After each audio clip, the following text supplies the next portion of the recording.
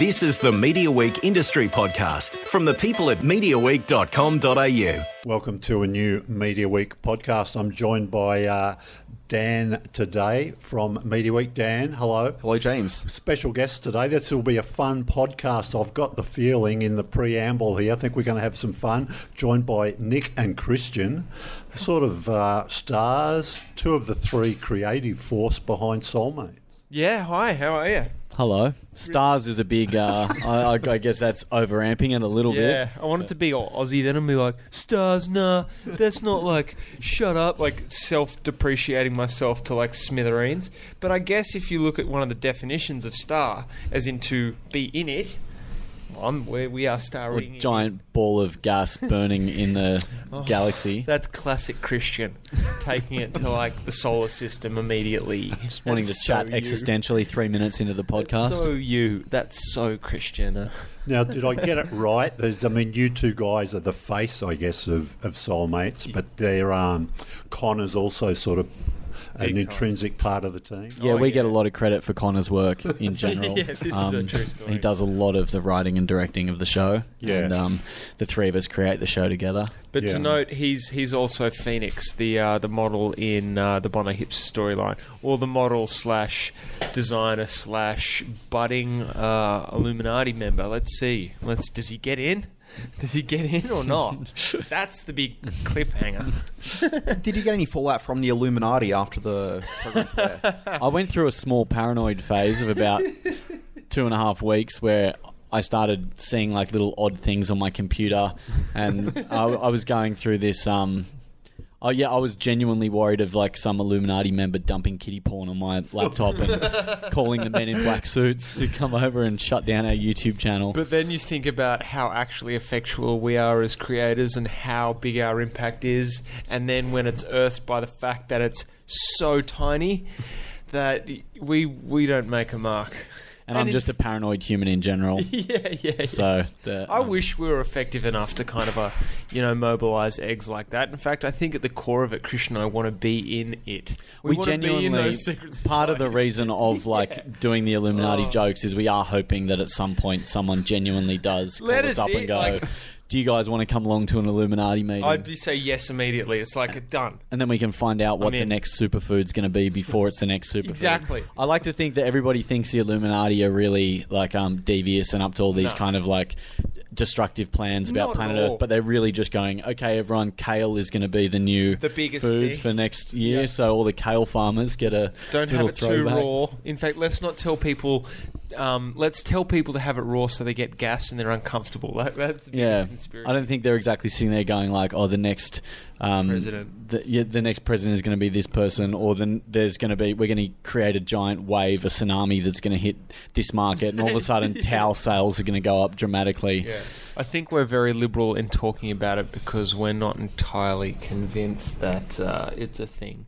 That being said, I'm sure there's part of me that's saying that to kowtow to the dark forces that are.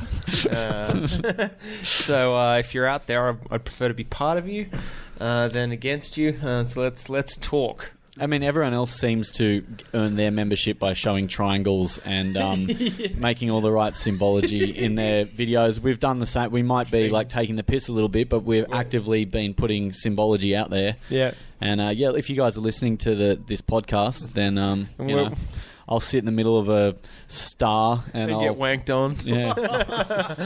finger a squirrel or whatever you have to do. Whatever you need. Get in there. We are malleable. We are insecure. Extremely ambitious. Very greedy. Yeah. All those. We sign contracts without reading them. Yeah, so you could get us to do some whack shit pretty quickly. Yeah. Dan, I think that's possibly the best first question answer we've ever had on a Media Week podcast. Shall we just drop the microphones now and head on out? We'll just quietly walk away for a little while. Yeah. So in terms of not looking at the contracts that you're signing, you do have a deal at the moment with NBC Universal where your show is going international now. You're going to be on CISO, which is their streaming service, kind of like Netflix but for comedy. Yeah. How do you feel about being on a service like that? Does that fit you with your sort of niche audience sort of It reach? couldn't be a better fit in Yeah. terms of the creative collaboration that we've had with them and in terms of their needs as a network. Our first chat with them, they kind of got on the phone and they just said, We love the show the way it is. We love how local and Australian it all feels. We have no advertisers to keep happy. We don't want to change the show. We want you to keep doing what you're doing. We love it. We just want to be involved in a second series of it. And, you know, these streaming services and SVOD networks, they're selling an umbrella of programs, and part of their sales pitch is that, yes, there's some big flagship shows, like any of the Netflix or Stans or Prestos, or, you know, they've got some big flagship shows that they kind of invest in quite heavily, and that's what helps draw new membership in and stuff like that. But they're selling an umbrella. They want to have niche programming. They want filler. Basically, that's where we come in. Yeah, which is that's ideal. where we come in. I think it's good. It's everything that Christian said as well. All the executives there, creatively, just enabled us. They didn't, like, I was actually a bit concerned and actually willing to go, all right, well, let's not make it so esoterically Antipodean. But they were like, nah, man, like, you are you and you create you. And they worked brilliantly with the ABC. ABC is so collaborative. It was a seamless that crazy how development good it was. process between the ABC Messed and the up. guys from CISO was really, you know, they both put in a lot of effort to make sure that everything worked towards the program in a way that was collaborative, and all their notes and, you know, the ABC notes and CISO notes came in together, and their feedback when we got into the edit was kind of all happening simultaneously across markets, and all our schedules planned so that we could send things off at night. The CISO guys in the States could look at it overnight, feedback to the ABC by the morning. The ABC would send their feedback along with those guys. It's also just I think it's a really exciting time because of these new streaming platforms launching, in terms of the borderless nature of content that people are consuming, because I know that I sit at home and I'll watch like some really dark thriller from like Sweden or something, and then I'll flick over to some Hectic UK comedy Russian and then that's I wasn't going to go there. I don't know. There's no if you're hectic gonna Russian porn on Netflix. You want to be maybe on you to be Pornhub. honest about what you consume at home. So just some hectic. We're talking really about streaming athletic- services here, not Beg your RedTube and Pornhub. Beg your pardon. Sorry. But are Pornhub and like RedTube the next step for you guys? Is that roughly where you're taking a career? I don't know if anyone would want to see my dick. Well, you don't know. I've seen it. No, they don't. It's just a dick. No you one know? wants to see it. No one No one wants to see it. I've seen Christians as well, and I don't think many people would want to see that. I think some would. How do you even know if you're watching Russian porn? I'm every time I watch porn, I'm being so sneaky about it that the volume's down. And So you just... like they could literally be going la la la la la, like singing an opera, Yeah. and I wouldn't know. yeah. So that's fair. Beg your pardon. Yeah. Now, when dealing with... Sorry, keeping things serious for a moment. When dealing with an organisation like CISO, how high up in the management chain are you guys talking? Like, you as high up as, say, like Ev Shapiro, the head of CISO? A lot of our notes are coming directly from Ev and from Kelsey. That's the other thing with, you know, the way in which these businesses are structured and set up is they've kind of grabbed a few key people from different networks and pulled them all out. I mean, a couple of the team members, Evan and Kelsey, both moved over from Pivot, and they had been involved in prior co-development deals with the ABC. With Josh Thomas's show. Exactly, with Please Like Me. And also with one of Christian's other projects as well. Yeah, Connor and I had another show in development with the guys from Pivot, and so they're very familiar with that kind of co-pro model. And yeah, we're dealing with the guys at the kind of top level there, which is really nice too, because it means, you know, they're not having to approve and sign something off and then go higher and higher and higher again. They've kind of got that creative freedom to be able to make calls. And your voice isn't being diluted as it starts going through management chains. No, Totally. not even slightly. And ABC have always been a really good foil for us. They've always protected our voice and fought for things that we believed in. So I think the environment that we are a part of for this show, I guess, supports our voice. And we're just as self-critical as anyone would ever be on our own stuff as a third party. So yeah, we've got ourselves I think a quite an ideal environment. It's a really for what nice we're place making. to be in terms of our professional development, because everything's quite low stakes. Given it's still a low budget comedy, it's still a kind of late night thing. It's still that people see it as kind of a niche program, and so we haven't run into a lot of the things that, you know, we've spoken to other people who have created TV shows who have said, oh, you know, we get these really difficult kind of transformative notes coming back and they'll really take the show in a different direction to what we'd originally planned. We haven't experienced any of that, and if anything, both networks seem to be fighting on our team to really make sure that jokes end up on screen and that our execution and our ideas are kind of brought to life in the finished format. What was the first project where you started getting creative input, if you like, from someone with a financial stake in it? Would that have been Soulmates 1? Or That's a it happened good question. before I then? would say, was there any Bondi Hipster stuff that we did on a commercial level? Oh, there was that first ad that we did. The first experience personally of like that kind of stuff, I think that, in fact, that we shared together was when we did the Bondi Hipsters iconic ad. Remember that? Yeah, And that it was was with the ad agency, and that was quite traumatic. It was quite traumatic. I mean, all That was a new experience for you, right? brand spanking new. I mean, we'd had creative projects, maybe on the other commercial elements that we. And you would have sent up plenty of stuff like that. Now here Fully- you were, oh, and mate. now here you were actually in it, right? Mate, there was a dude who, from the outset, was this extremely creative, competitive dude with a dark passenger. So he'd sit there brooding and conspiring on one side of the oval table, and like we'd have an idea, and then he'd pipe up 45 seconds later, kind of putting for an argument why that wouldn't work. He'd do stuff behind the scenes to change ideas and stuff. That was a real pain in the doodle. I actually think when you look at the creative process anyway, Can I cut in quickly? And there was one moment, this actual full cliched moment where this dude was I think the creative director or director, and he's sitting behind the actual director, and he was like, cut. Christian, can you do the same thing, but like funny? Okay, cool. And yep, want to go again? Do you remember that? I was like, man, I said this out loud. I was like, wow, did that just happen? Like, it was all very spirited. It was all very light. There was kind of no meanness on set, but I was like, that was said out of the mouth of a ponytailed executive at an ad agency. And there's a fucking eclipse going on. I thought it was perfect. I do think that those things are kind of a natural part of like the creative process at its rawest, which is what we've all experienced from making stuff online originally, is that you have an idea and you create that idea. And there's nobody in between who says, well, that idea should be this, that, or the other, and we should execute it in this way, shape, or form. It just keeps it very clean from original inception of the idea to the final execution.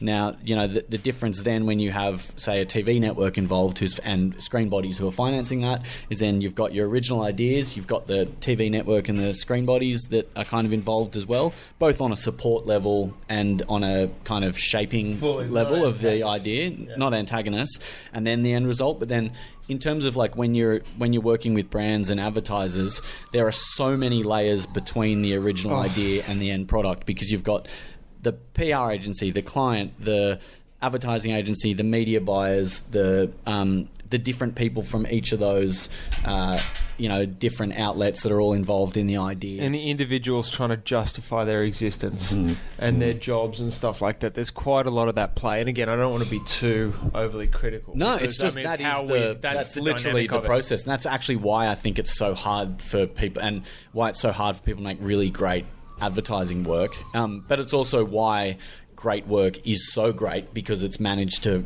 remain great despite all the people that it's kind of passed through on the way through. That's a great point. We actually recently did a commercial thing with Optus, and it was the first time, certainly for me, I'm just assuming you, that we were genuinely left to our own devices. Is that a word? Left to our own devices? I actually think that actually derived from Sounds good. I'll leave you to your vices.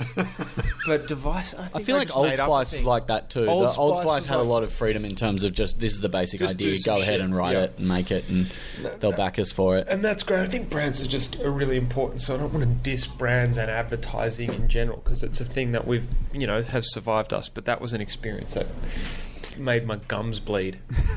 Do you ever have the discussions? I mean, I get the feeling a lot of stuff just sort of happens with you and it's organic or whatever, but do you ever sit down and have those discussions where you think maybe we should be steering our careers a little bit and deciding what to do commercially? And We do have those Yeah, chats. fully. Definitely, they occur at every opportunity that arises. So often it's a reactive chat that comes off the back of a particular opportunity. I mean, we turn down a lot of commercial work. That would have been. I was going to ask. Do you knock back a bit of cash when? Yeah, Which yeah. might be have at to. times tempting, and you think, Yeah, Fully. you're down to your last $300, and something comes in that's like a big beer brand or Yeah. a bank or someone that wants to do something, and there's big money involved. But we now have a radar very early on in the piece whether or not it's going to sit right with our audience, sit right for the characters, sit right with us creatively, and align with where we want to be going creatively with our own careers. And also not be and be easy enough to do. Not easy in terms of like not much work, but just like a simple process when you actually see all the potential layers And of fun. human and fun. Because we want to try. That's part of the thing of working for yourself, is that you can actually do things that Yeah. are fun for a job, and as soon as you start finding yourself in a position where you're doing the sorts of things that you're not actually enjoying Fully. doing, then that kind of takes a bit of the love and the passion out of it. And so we've managed to stay really passionate and I think creative and prolific and making lots of stuff because we still enjoy it. Yeah. We've enjoyed the whole thing on the way through. But we do have these, like, there's been moments of strategizing. When we first made Bondi Hipsters, we kind of clocked up 8 or 10 edits for videos, and we said to each other, like, let's actually... And we also had the Life Organic, which was our first musical song that we released as those characters. Now we're all finished, ready to go together. And we said, maybe what we should do is post the kind of on-the-couch talking videos week by week and get them out there. And then after 8 to 10 weeks, when we've populated a bit of content with these characters, then we drop the song, and then that will drive people back to the other videos, kind of thing. And we kind of set ourselves some view targets very roughly, and that stuff kind of all worked out and exceeded our expectations in terms of the YouTube numbers that were coming through. We even had a conversation. Sorry to cut you off. Go on. No. I was just going to kind of say, as an extension to that and how that was working for us, we then decided let's just try for one whole year to put a video out every week, and really establish these characters and their backstory and their dynamic, and be able to essentially have this like live pilot for how these characters would work in a longer format narrative. And while that's happening, let's kind of start developing a TV show idea. We even chatted this morning about a commercial that may re-air that has took the Bondi Hipsters to a really broad audience and a TV audience that we never would have access to through either the ABC or kind of our online stuff. So some of the branded stuff that we can do with the Hipsters is actually quite vital for us to be as noisy as other networks and stuff like that. There's also an inherent irony with those characters, and we couldn't do these sorts of things with other characters from Soulmates. Because they're based in different time zones, but essentially at the core of Dom and Adrian, the Bondi Hipsters characters, they want to be world famous for being underground. And so, like, the actual character thrust of them is one that's ironic, and they would sit there and they would call anyone else sellouts who did any kind of branded activity, but they also need to pay their rent, and they also need to buy baggies on the weekend, and they also, so they're kind of... We make choices for what we would do with those characters that are essentially the choice that the characters would make, and that's kind of what we've stayed most true to. Because I think, with stuff we've done in the past, that even, with the iconic thing, Dom and Adrian would see that as being within fashion and something that's within the fashion industry and cool for them to be associated with. Old Spice is a brand that has, launched and relaunched people's careers and has been a cool brand that has found a really unique, fun, random way of talking to a new audience, and they would think that's cool, and so we've kind of made our choices for what sort of branded things to be involved in based on what Dom and Adrian would do. In terms of the audience, are you finding a new audience now that you're on Netflix? So Soulmate Season 1's up on Netflix Australia now. Yeah, we are. Yeah. And a lot of people are saying we've seen the show on Netflix, and when Season 2 coming to Netflix, and It's starting to really open up in a new kind of way. Yeah. Which is like great. you're finding an entirely different audience this way now, or Yeah. is it a bigger audience, do you think? or just more Probably of the more not of big. our Yeah. audience, I suppose, because we had this chat too, after Season 1 dropped and it was on ABC2 and iView. I was thinking back to my relationship with We Can Be Heroes and finding Chris Lilly's stuff. And for me, my relationship with finding that was on DVD. Like it kind of went viral on DVD a little bit after it had originally aired, particularly We Can Be Heroes. Fully. And we kind of had this thing like where we were kind of going, it's a little bit sad that DVDs as a thing are starting to decline after Soulmate Season 1's come out, because I don't think we're going to be in that same kind of... The market didn't have that same opportunity for the DVDs to really blow up and become a big point for driving in new audience. But then, with the... Across that period, SVODs have just become hugely part of everybody's consumption daily in terms of what they're watching on television, and I think that's been our real opportunity for longer life and audience expansion in terms of the ongoing life of the show. And I know my relationship with some of the comedies I've found recently, like say Broad City, I only found when 3 seasons of that show have been out and before I'd heard about it, and then I've gone back and I've inhaled all of the seasons of that on different SVOD platforms.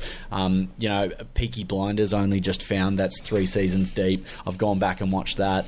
I think that's our extended life for Soulmates will be as we enter new territories and as we get to do new seasons and introduce new stories, people will go back and find the earlier ones, hopefully through platforms like Netflix and CISO. Yeah, I mean, CISO is occupying that now, so when people start seeing it on CISO, they'll have 2 seasons to... Yeah, track on. That's right. They're going to release both seasons at the same time. Seasons 1 and 2 are going to drop on CISO on the 1st of September. So ABC still has the kind of worldwide premiere. And then ABC dropping it like weekly, or will they do like a 1-season dump on that first day? On iView, 1-season dump, but weekly on ABC. What used to be formerly ABC One, which is now just ABC Main, I guess. So I mean, your audience are iView people, surely. Yeah, totally, totally. And we think that when it is dropped on ABC, our main channel, that we'll find a new audience. Like I genuinely think we will. I think it's niche to an extent, but I think the more people that see it tend to like it, not naturally, but fortunately, and yeah. It is a nice testament to the hard work of all our cast and crew, and the hard work of everyone involved in the show, and also the support of the guys in the ABC, that they've moved us from season 1 being on ABC 2 to season 2 going straight to the main channel on a Wednesday night, kind of their main comedy night. So that's really exciting for us, and I suppose for us it kind of feels like it continues the growth of season 1 we went from the internet to television. Season 2 we're going from a second channel to the main channel, and now with some US distribution as well. So that's been nice for us creatively. Feels grown up. I can't but help chuckle. I don't want to keep this too serious, so I can't but help chuckle when he says a dump of all the content. Some people might think that's quite appropriate when it comes to your guys. Yeah, exactly. What are you trying to say? We're full of shit. Yeah. The content is shit. A bit harsh, James. Yeah, James. What's the real communication there? Soulmates on iView. Yeah. Give us some insight into you've got a lot of deals going on and stuff. Who sort of works with you behind the scenes? Do you have management? What's the setup? We have representation with agents domestically and internationally. Okay. Christian and I are both relatively savvy on the commercial stuff, just through our histories and our intimacy with obviously the project of the Bondi Hipsters from Word Go. So we tend to vet stuff, and then in terms of their further negotiation, that then kind of goes through our representation. We also have the machine that is ABC Commercial. Oh, fully. So they've been... okay. Actually a massive, vital part of getting international interest. So, that they had a large part in driving the Netflix sale, all the part. The UK, Ireland. It's actually because it's been picked up by Australia, New Zealand, UK, and Ireland on Netflix. And then they also had a huge part in driving that CISO arrangement as well. So we've got the guys there, and then the ABC internally through the comedy department, guys like Rick and Andrew who've been pushing the show really hard from within the ABC, and also having their own conversations with people when they're around at different trade shows and festivals. And then we have our own management and representation who also just kind of keep all those things linked together and keep us involved on the way through. Are you guys a pushover when it comes to negotiation, or are you in there and given it? Because you said you're a bit savvy. I was wondering, has that come from sort of some hard lessons where you might have missed some opportunities or people took advantage, or you just got it? Connor and I did have a really Connor and I had a really hard learning through the first. We basically entered a film contest that was called the 180 Project at the time, that was run through MTV, and we did have a hard kind of lesson in winning that contest. We were given a budget of $180,000 to create a pilot program, which must seem massive back which then, seemed huge because we'd just been making internet videos. You're thinking, look, in a we can knock this hospital off for 20 Huge. grand, provide the rest. Let's take this thing to Mexico. But we actually, it was actually the opposite in that we were so enamored with this opportunity that we paid ourselves nothing and we poured everything into the budget, and as we went through we were just cutting our own fees bit by bit to get more of that money ending up on screen, because we were like, you know what, this is an opportunity to really show our skill set and show what we're capable of and work with professional people in doing it. And look, like some of these competitions have in terms of things like Australian Idols and the TV-based competitions that involve creators, you don't realise that the contracting at the end of it kind of, you've given away ownership of your idea and your concept and things like that. So we did have a bit of a struggle at the back end of that competition in being able to continue to create that idea and develop that with other people. And so that was a bit of a lesson for us contractually, and has been something that, look, we've just tried. And I know Nick's tried this as well, and like this is what we let our management and agencies know on the way through, is we just try our hardest to retain as much of the copyright ownership as we can, but because that's the real work and the real kind of hardcore hours we put into developing the concepts and creating the basis of what is going to be an idea from our brains that creates jobs for people within the industry. And so we just try our hardest to maintain copyright ownership of that. And it's down to little decisions like, rather than bringing on a production company to produce Soulmates, we decided to use Van Vuren Brothers, our company, and Ludo, Nick's company, as a partnership to set up a special purpose vehicle company to produce the show, so that we weren't having to bring in another production company that would then get some ownership of the show as well, which I think would mean an extra voice in trying to sell it. That's a part of the ball achery, is sometimes using third-party producers or production companies who are used to kind of obviously assuming all the rights for the program. So that was the biggest thing for us, is setting up our own outfits. That was a real kind of response to that. And I think we're just savvy to an extent. We don't deal with the contracting specifically, but we make sure we're across the commercial terms and stuff. And I had a history in music management on the management side of things. So, and that had been since 2004. So I was used to dealing in entertainment businessy stuff, or at least talking to it. That said, so just elements that we're across, but we're definitely not, so you'd seen other people who look like they could be making megabucks actually getting very little. We've heard a few horror stories. Some of the traps to avoid. Yeah, just a handful of those traps, and the main one was setting up our own production outfits. I've seen quite a few people who I now have a company with and companies with who got bitten on their first TV projects quite hard. Based on that, because when you're starting out, it is like, wow, I cannot believe there's a production company pumped in working with me, and B, a network, blah. So you're just willing to I'll do it for nothing and sign everything over, but it's not the best thing moving forward. There's also the long tail of that too, is and part of it's not just about copyright ownership and I suppose creative control. It's also about your ability to get your next things made, because Screen Australia and Screen New South Wales have been hugely supportive to us in what we've done, and they've been so great through both their multi-platform department and their production divisions, and through their enterprise projects. But if we were to work with another production company when we first made Soulmates, and they were to kind of be the producers of the show, and then it would also mean that we haven't necessarily clocked up the credits to be able to use that in further applications that we're making to get our next things made. So we're also always thinking about what we can learn, who we can work with, but also how that can help us with our next move that we're going to make. because we've got aspirations to make feature films and other TV shows, and in some cases we actually want to work with other production companies to get these things moving. In other cases, they're things that we want to turn around nice and quickly and be able to drive ourselves. So I suppose having a think about some of those things before you sign contracts in the early stages just help you be able to make more choice and have more freedom of choice later. One example of that is when we entered the Soulmates agreement with all parties involved. We kind of carved out the Bondi Hipsters and said, look, this is something that we've already been working on for 2 years, characters that we've already developed and built an audience for, and we're bringing that audience into this project. That's almost our 2 years worth of work, and our investment in the characters and the audience we've built is kind of a financial stake in the show itself. So we just want to carve that out and make sure that we retain full ownership of those particular characters. It just separated them from the other characters and worlds that were being created as part of the format with everybody involved. Yeah. In terms of that next project, one of the things you're best known for is Beached As, which is definitely where I first... Yeah. Is that something you'd want to do again? Like animation is an area? Yeah, I'd love to. I would love to do more animation stuff. I've got a few little ideas brewing, and I think it suits my...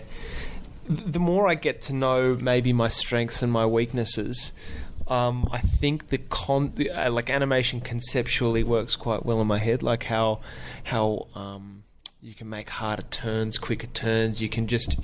I think write in a very different way. So yeah, so in the short answer is yes. I would love to.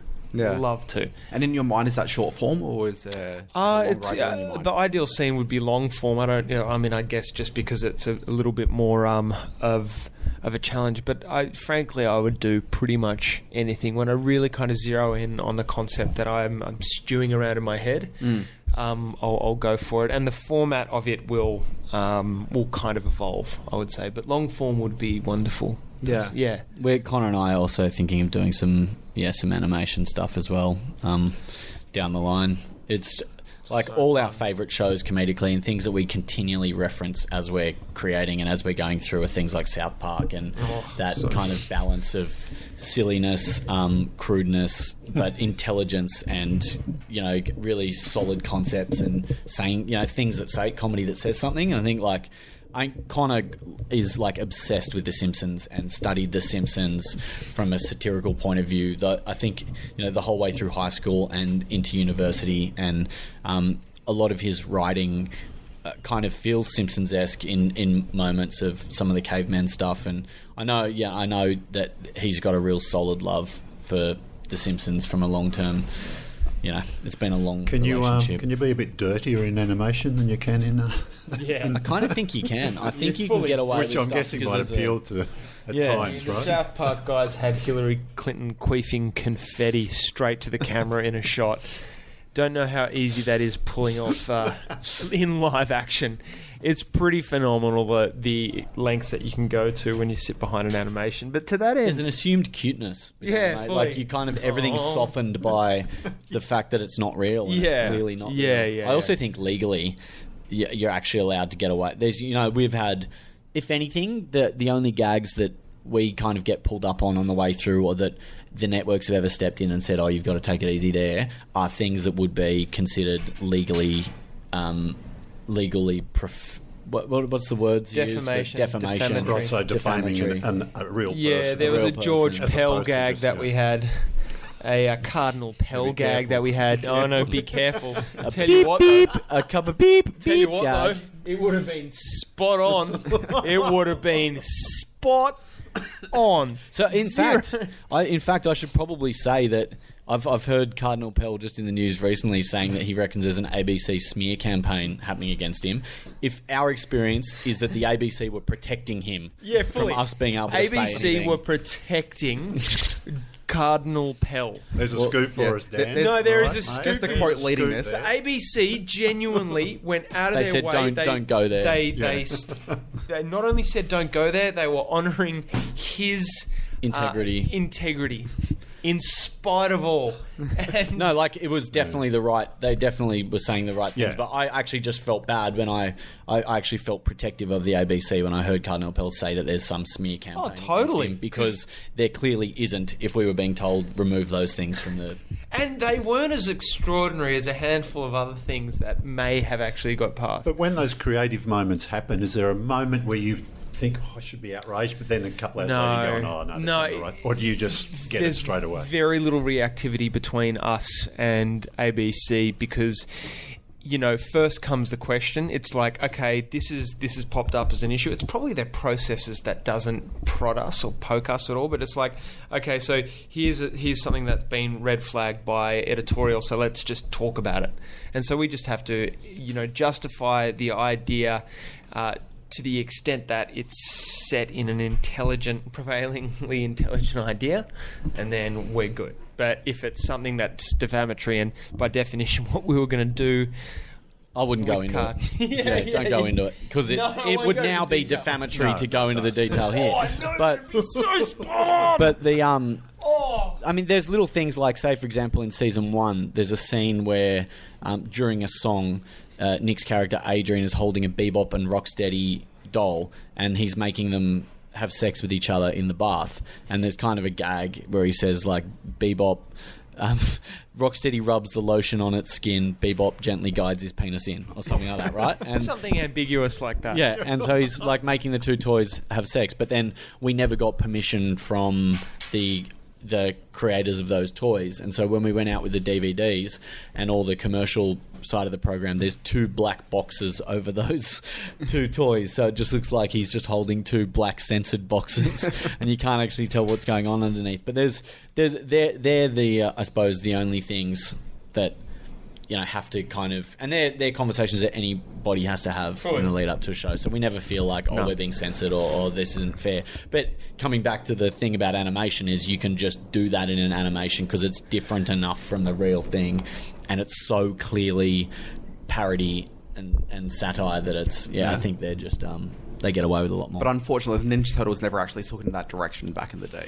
Yeah, no. They didn't. The safety of the Saturday morning animation didn't quite get Rocksteady and Bebop over the line. But what kid does not make their toys have sex? That's the thing that I found most. fully. Like, that's just one of the things you do. It's really an astute observation. My Ninja Turtles were smashing Barbies all the time. Yeah. Barbie liked it. Season 2 of the show, are you focusing on the same characters going through, or have you got new characters mixed into the... So 3 of the stories are the same. So the Bondi Hipsters are back. The Kiwi Assassins have returned. We've got the Cavemen back again. But we're introducing a new story set in ancient Egypt. And we call it Tombs, kind of internally. But it's, on one hand, it's kind of like a really weird, fucked up family comedy about an ancient, powerful family with the Pharaoh Hatshepsut at the head of the family, and she has 2 children. One of them is a bird-headed demigod, warrior, warlord, head of the armies, kind of huge, buff warrior guy, and the other one is her bastard child, who's played by Nick, and he's a kind of dark, twisted, extremely vexed, kind of quiet guy who no one in the family likes, and he'll never be able to inherit the throne and all that sort of thing. So on one hand, it's kind of like weird family comedy, and on the other hand, it's a workplace comedy because he ends up having to make the tomb for his older brother, design his older brother's tomb, and he kind of goes down this path of wanting snake pits and boulder traps and arrows coming out of the walls and counterweighted goblets that, if moved by the tiniest fraction of weight difference, will bring down the tomb. Game of Thrones, mate. Yeah. This is going to be the new go-to, right? Yeah. When I think about the sort of creative output of you guys, the only other people that I think are working in a similar sort of, I'm going to use the word milieu. Ooh, What does that good. I'm going to pretend I know what that means. I'm just going to imagine it means vein. It's exactly what it means. I'm thinking about these guys in South Australia, Dario Russo and David Ashby. Fuck yeah. They did Danger 5, which, fully. like the scope they were Italian working Spider-Man. at, and I hear about you guys doing this ancient Egypt thing, and it feels like a very similar sort of a production. We're both interested creatively in genre play stuff. Like those guys have just really nailed that genre, and they're very good at doing that. And for us, in different ways, say, for example, with Kiwi Assassins, Connor, who's done the vast amount of writing on that story, he's written that story.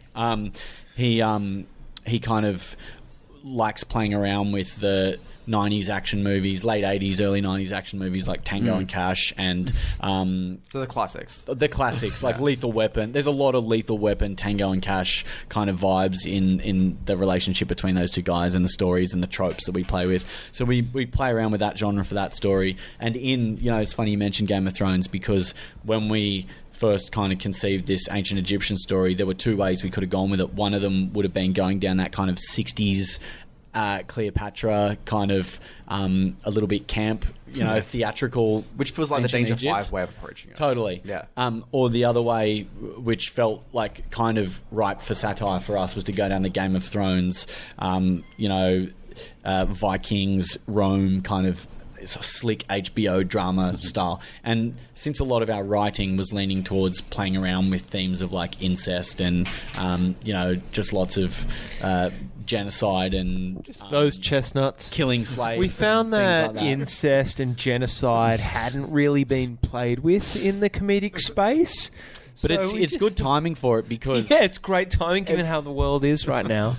No, but given that so many people are watching things like Game of Thrones, and that Monty Python have been very good for a huge number of years at doing that kind of period thing with a very Political outwardly bent, comedic style. But we wanted to aim for that kind of expensive HBO style, and then just land wherever we could get to with our limited budget and crew. And the guys like from the art department and from our camera department and lighting, and they've just like that.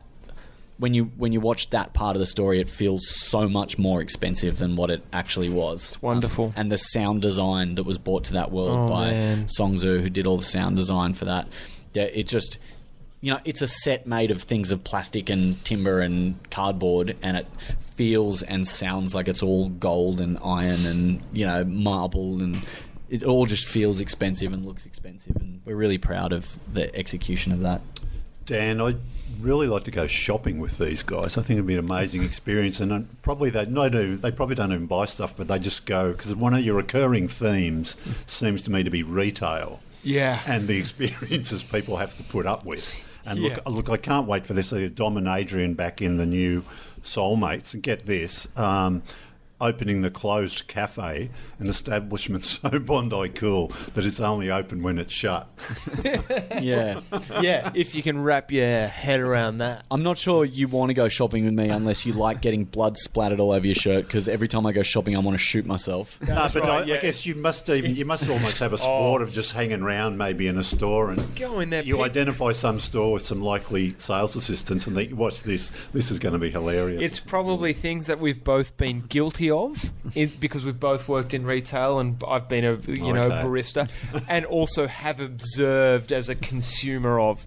But I'm just eternally fascinated between the dynamic of, staff member, junior staff, retail member, and customer. It will never cease to fascinate me. I mean, the cafe thing, like, we've all Blows kind my of mind. noticed that every new cafe is kind of trying to be cooler and doing things more differently. Yeah. And they literally, when you go in and ask for a coffee these days, it feels like you're getting them to do you a favour by giving them $7 so they can make you a coffee. Yeah, fully. And so, like... And then they hand you a deconstructed coffee. Yeah. Like caffeine and milk separated, and your own sweetener on the side. It is quite. And so we were talking about what it would be like if Dom and Adrian started their own cafe, and Connor kind of had the idea that, they would actually have a cafe called Closed that would be a closed-themed cafe, and so nobody would even know it was open. And so we ended up kind of, shooting all this stuff and kind of cooking up ridiculous coffee ideas for what Dom and Adrian's versions of deconstructed coffees Well, would you, be. you must have been. There's a place in Bondi, I think my daughter took me to. You can't get regular milk or something. Yeah, you can only get macadamia milk. Yeah, or almond milk or stuff Oh, like right, this. right. How do you milk an almond? They Where's got the nipple? tiny, weird little teats. Yeah. I've never been able to get my head around that. Yeah, no. If it doesn't have a nipple, then it's not actual milk. It's just liquid almonds. Yeah. Have you guys been considered all about bringing back Trent from Punchy? Like, could he be a soulmate? Oh gosh. He lives in the same lifetime as Dom and Adrian. Yeah, so so that would not necessarily be possible unless that's our one narrative rule: is that any new story needs to be in a different lifetime. Unless we were You can't pop in as the customer. Possibly. I mean, you know, you could do some of that. Oh, Trent's a bit of an enigma, really. It's hard to know how he'd actually fit or whether you could watch him for more than that minute and a half. Does he even know how to get to Bondi? Definitely not. He would just be as reluctant to leave Punch Bowl as Dom and Adrian are to leave Bondi. Mind you, if he heard there was like a bottle of methylated spirits sitting on the beach, he'd probably be there Mate, in a split second. if there was a leftover kind of box of Omo on the streets of like Upper Bondi Road, he would be there snorting it in a second. Was Trent from Punchy? Did it sort of ignite? I don't know, some creatively a marker for you in terms of, you know, you realise, well, look at the audience that there is out there. For Just to be super clear too, we had nothing. Connor and I had nothing to do with Trent, and Trent was all Nick's brainchild. Sure. Mate, Yeah. Trent Don't want to take any credit for that. I mean, it's still like the biggest thing on the internet ever. It's not that I don't want to be involved in it. Yeah. It's that it's not fair for us to get any credit for that Hey. awesome piece of work. But I just mean, in terms of the audience, and we all of a sudden going, wow. Oh no, I look at found this. it bizarre because at the time I was still in music management, and I definitely had a dormant creative thrust, but I was just too terrified. At that point in my life, in 2008, the idea of performance or acting or doing anything creative as a life was just as extraordinary as me being a fucking assassin. It was just like, it's another life, and I glorified artists, and and to an extent that's fair enough. But what it did for me, it was like it acknowledged a certain creative capacity. It was only a couple of years later that I decided to really pursue acting and stuff. But after doing that, I was like, oh shit, okay, I could have ideas that people might dig. I could have some performance minerals that might stick, or I could build on, just a bit of that stuff. It is an interesting question, though, as well, in terms of like, the looking at, some of the things we'd think about if it was like, would Trent be a character in Soulmates? There is, when you're creating together, and like Connor and I are doing a lot of our own stuff, and Nick's also doing a lot of his own stuff, and this is a show, Bondi Hipsters and Soulmates is the stuff that we really work on together. It's like when you're collaborating on stuff like that, there's things like Nick's had ideas before that haven't necessarily resonated with Connor and I, that he's gone out and created outside of that and has done a really awesome job of, and done a better job of than we could have done together and collaboratively. And there's like, things like, even if Nick was to go, should we put Trent in Soulmates? Like I'd often wonder if our writing and directing style would do the character justice in the way that Nick sees the vision of the character and like what that character's journey would be. So there's like things like that often come up too, and there's things that might get thrown around. Nick had this, one of the ideas we were thinking about originally for Soulmates was this idea called Cassius, who's like who was going to be a rapper in the future, who had this kind of like social network built around him, and the story ended up never getting to a place within the context of Soulmates that we felt like we could execute it properly. And it's something that Nick's done through Meanwhile on Earth, which is another kind of sketch show that Nick's involved in. There's things in our collaborative relationship where we go, that's the thing that Connor and I might just work on the side, or that's the thing that Nick will just continue to work on the side. And that's, it's nice like that as well. Yeah, it is. Because three of you working together, it's not like every single idea each of you have is a thing that's going to gel for all three of you. And that's something that, as the longer we've been working together, the more we've been figuring out about each other and about the creative relationship, is which things kind of work together for the show and which things are things that we can explore separately or whatever. I think one of you guys might have to go soon, so I should You've got to go pretty soon. punch through a couple of quicker things for you. I've seen you work with Paul Fennick. Oh yeah, A bit of respect there for him, is there? Do you sort of- Paul is a certain kind of egg, isn't he? He is prolific. He is fast. He knows exactly what he wants, and I'm sure he's got an IQ of 1 billion, and he just does shit. And he's got a particular... And it's his stuff. He does it his way, doesn't style, he? He does it his own way. He's got his microcosm that all know how he works, of which he's the overlord of, and he does his thing. It's great. Yeah. Like, he's a real hustler, and I I have not worked with him particularly intimately, so I don't know his inner workings too much. But on the day that I worked with him, But he as was a just viewer open. and that, Yeah, you like, get that, yeah. don't you? Also, as a creator, like there's a huge amount of respect there, Just doing and shit. it's like, you know, he's one of the people who we look at and go, that's someone who's making his own stuff, getting it done, getting it made, being able to do it his way, and all those things you said. Props. A lot of Overtures from commercial media, like mainstream TV. Have you had those discussions, or it's Not against it. It's not really happened, or have you ever been surprised, or In terms of like, like a words, 7 or office- 9 or 10 ever rung up and said, "Come and have a chat." There's always guys, you been know. really open lines of communication and good vibes between any conversation that I've had with a major network. Soulmates was always an ABC thing, and similarly like Beach Daz as well. I'm definitely not against it, but I don't know if, the race of what we make, how aligned that would be with a major network at this point in time. I mean, but far out, like, No Activity was on Stan, which is Channel 9, and No Activity is a kick-ass show. So they're doing some really Is it great almost stuff. better for your brand to be a little bit sort of off Broadway, if you like? Do you think? Maybe. I don't know. I'm more than open to working with the major networks. I don't think... I mean, Depends how some of big the check executives... is, right?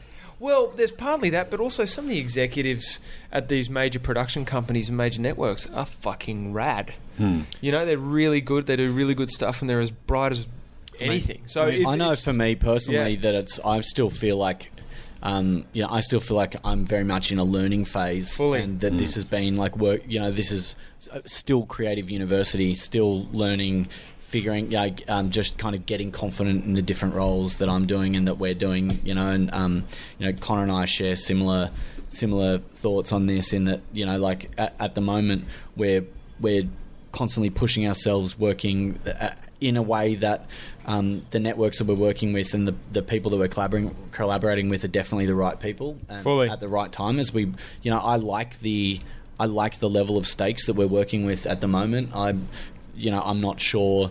I still think I personally would enjoy another kind of 3 or 4 years of really honing the craft, getting more confident in the different roles that I'm doing, and really working out the industry and exactly what works, and comedic style and sensibility and all those kinds of things before making that step into a commercial level. Because I don't even know if I see that as a thing that would be a step that I particularly want to take if from a career point of view we can maintain working with the people that we're working with. I genuinely think love the ABC makes the ABC. best stuff. Yeah, in the fully. country. Well, it's a different world now, isn't it? Because in the old days, you didn't have a choice. You had to go with mainstream media, or no one could see your stuff. Right. Whereas now they've got so many options, isn't Yeah, there? we, I really have hope- such love for the ABC. It's ridiculous. So I really it's, hope Netflix and stuff like that start throwing some decent production money into like locally made content and things like that. Because I also, if you can do stuff without that advertising revenue being something that needs to support it, then comedically you're always going to be more free.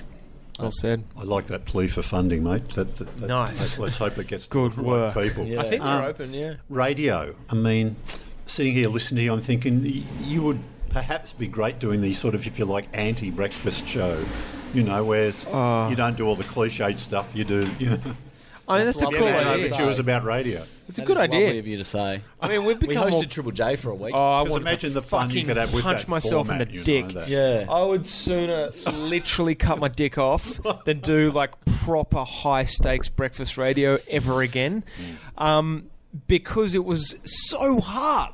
Like doing like proper breaky radio for Triple J is hard. It is a craft. Like Hamish and Andy and those eggs who do radio at that level, I have such respect for. But we could do an anti-breakfast show where we could cuss and fluff about. I would happily do something like that. You think that internet trolls are bad? Wait till you see the Triple J text line. Mate. Seriously, Really? the people who work there must have the thickest skin, because that's like a portal to the darkest corners of Australia. And because it's Triple J, which is such an institution, every person out there feels like they own a stake in it, which Yeah. they do. It's everybody's radio station. But people are not afraid to tell you that joke was shit, or that was not funny, or Mate. that, to go and kill yourself, or whatever they... And the thing is, you get daily, every single minute really, the darkest parts of your own mind ratified to the finest detail by individuals on that text line. Like, you might have a kind of this seething weird insecurity, and they'll nail it on the head. Yeah, do you know In how about many a second. times you're saying the word whatever? Oh, Like, it's can you just stop not only saying that, whatever? It's like, or- you think you're funny, but you found a niche for a brief little moment. and you've exploited that. And you've done. exploited that. And Get now off you're my like, it's radio. just like, holy shit, why do you know my demons? Yeah. How do you know my demons? I You've kept exploited saying- it really well. Well, Yeah, I kept saying that every morning we got on the radio and I put the headphones on and I stepped towards the microphone. It was like I was Dr. Xavier wheeling into the what's his machine called? The Cerebro. Cerebro. It was like I was Dr. Xavier wheeling into the Cerebro, but instead of seeing mutants, I was just seeing Australia. Australia, like a redneck lady who's mowing a lawn in a front yard, going, "Shut up, get off my radio." Yeah. And then like some guy picking up bins and putting them down and going, put the funny people back on the radio. Yeah, oh, It was like mate. that.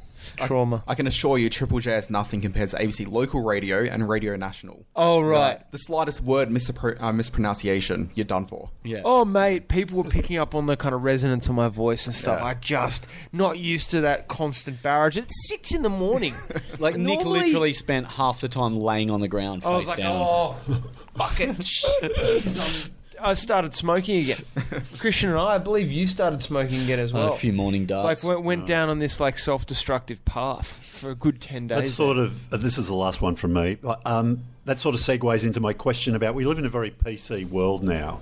And I was going to ask you, does that hamper you a little bit? But then I was thinking, when I'm getting ready to ask it, but does it more help? It helps. You know, it lets you really thrive, perhaps. Well- and almost rebel unintentionally against all this, which is really sort of censorship. I guess, isn't it? Right. It's unintentional rebelling. Like, it's not like, oh, I'm gonna go any. But what it does is, like, as soon as I feel that kind of censorship, my natural thrust is to be relatively like a contrarian. Yeah, going the A other bit of direction that. more than you might normally do. More than I might normally do. And also I feel, and Just this to is stick it up. And right, well, this is like not enough of a defense, but I feel like I'm indemnified by my intentions, which isn't good enough. Like, you can say things, you can be well intended, that can hurt, and I'm fully aware of that. But I also want to continuously, like, I guess, push and say, because I think it helps. I think ultimately it helps. Certainly with a good intention. The net result is helps. You can be slightly destructive along the way, and I would hope that I'm not that, but, you know. I mean, it is in itself also a source of comedy, like the whole over censorship and Cardinal offensiveness. Pell. And it's still moving from that. Yeah, that's and- the PC-ness. This egg, nothing that I could say could be anywhere near as potentially as bad as A, Well, this- what he's yeah, done, this- B, what he's covering This up. is the allegedly, but this is the Shit, sorry. but this is also the point. Is like this question. You know, I heard Jon Stewart talk recently on this topic, and it's like this is a question that comedians are asked all the time. Like, how far is the line, and what can't you joke about, and what's too far? And you know, his response to that was like, why do comedians always get asked that question, but politicians aren't? You know, like when is one drone bomb too many? Fucking oath. When is one sending refugees to? How many refugees is too many to keep in a Totally. detention centre? How these are life and death decisions that are Fully. being made, and then comedians are exploring an idea to, you know, both, I suppose, justify something creatively within themselves or explore what might be an intelligent insight, an idea they might have been developing for 9 months, and trying to find the right way to communicate that idea. And somebody in 15 seconds can be offended by that thing that's And taken in our 9 months to fully- craft. And so whose opinion is more important Yeah. on that scale? I mean, there are all sorts of things that are super 2016 at the moment, because there's all sorts of shit happening in the world, and governments are all getting like more and more conservative, and things are all tightening, No. and there's all these like racial tensions that are that. developing in different places. I mean, we should be asking the questions of genuinely of people in power and of people, you know, comedians Totally. should be free to explore what they're... In our feed, we see a truck driving down a street of Nice. That's in our fucking feed.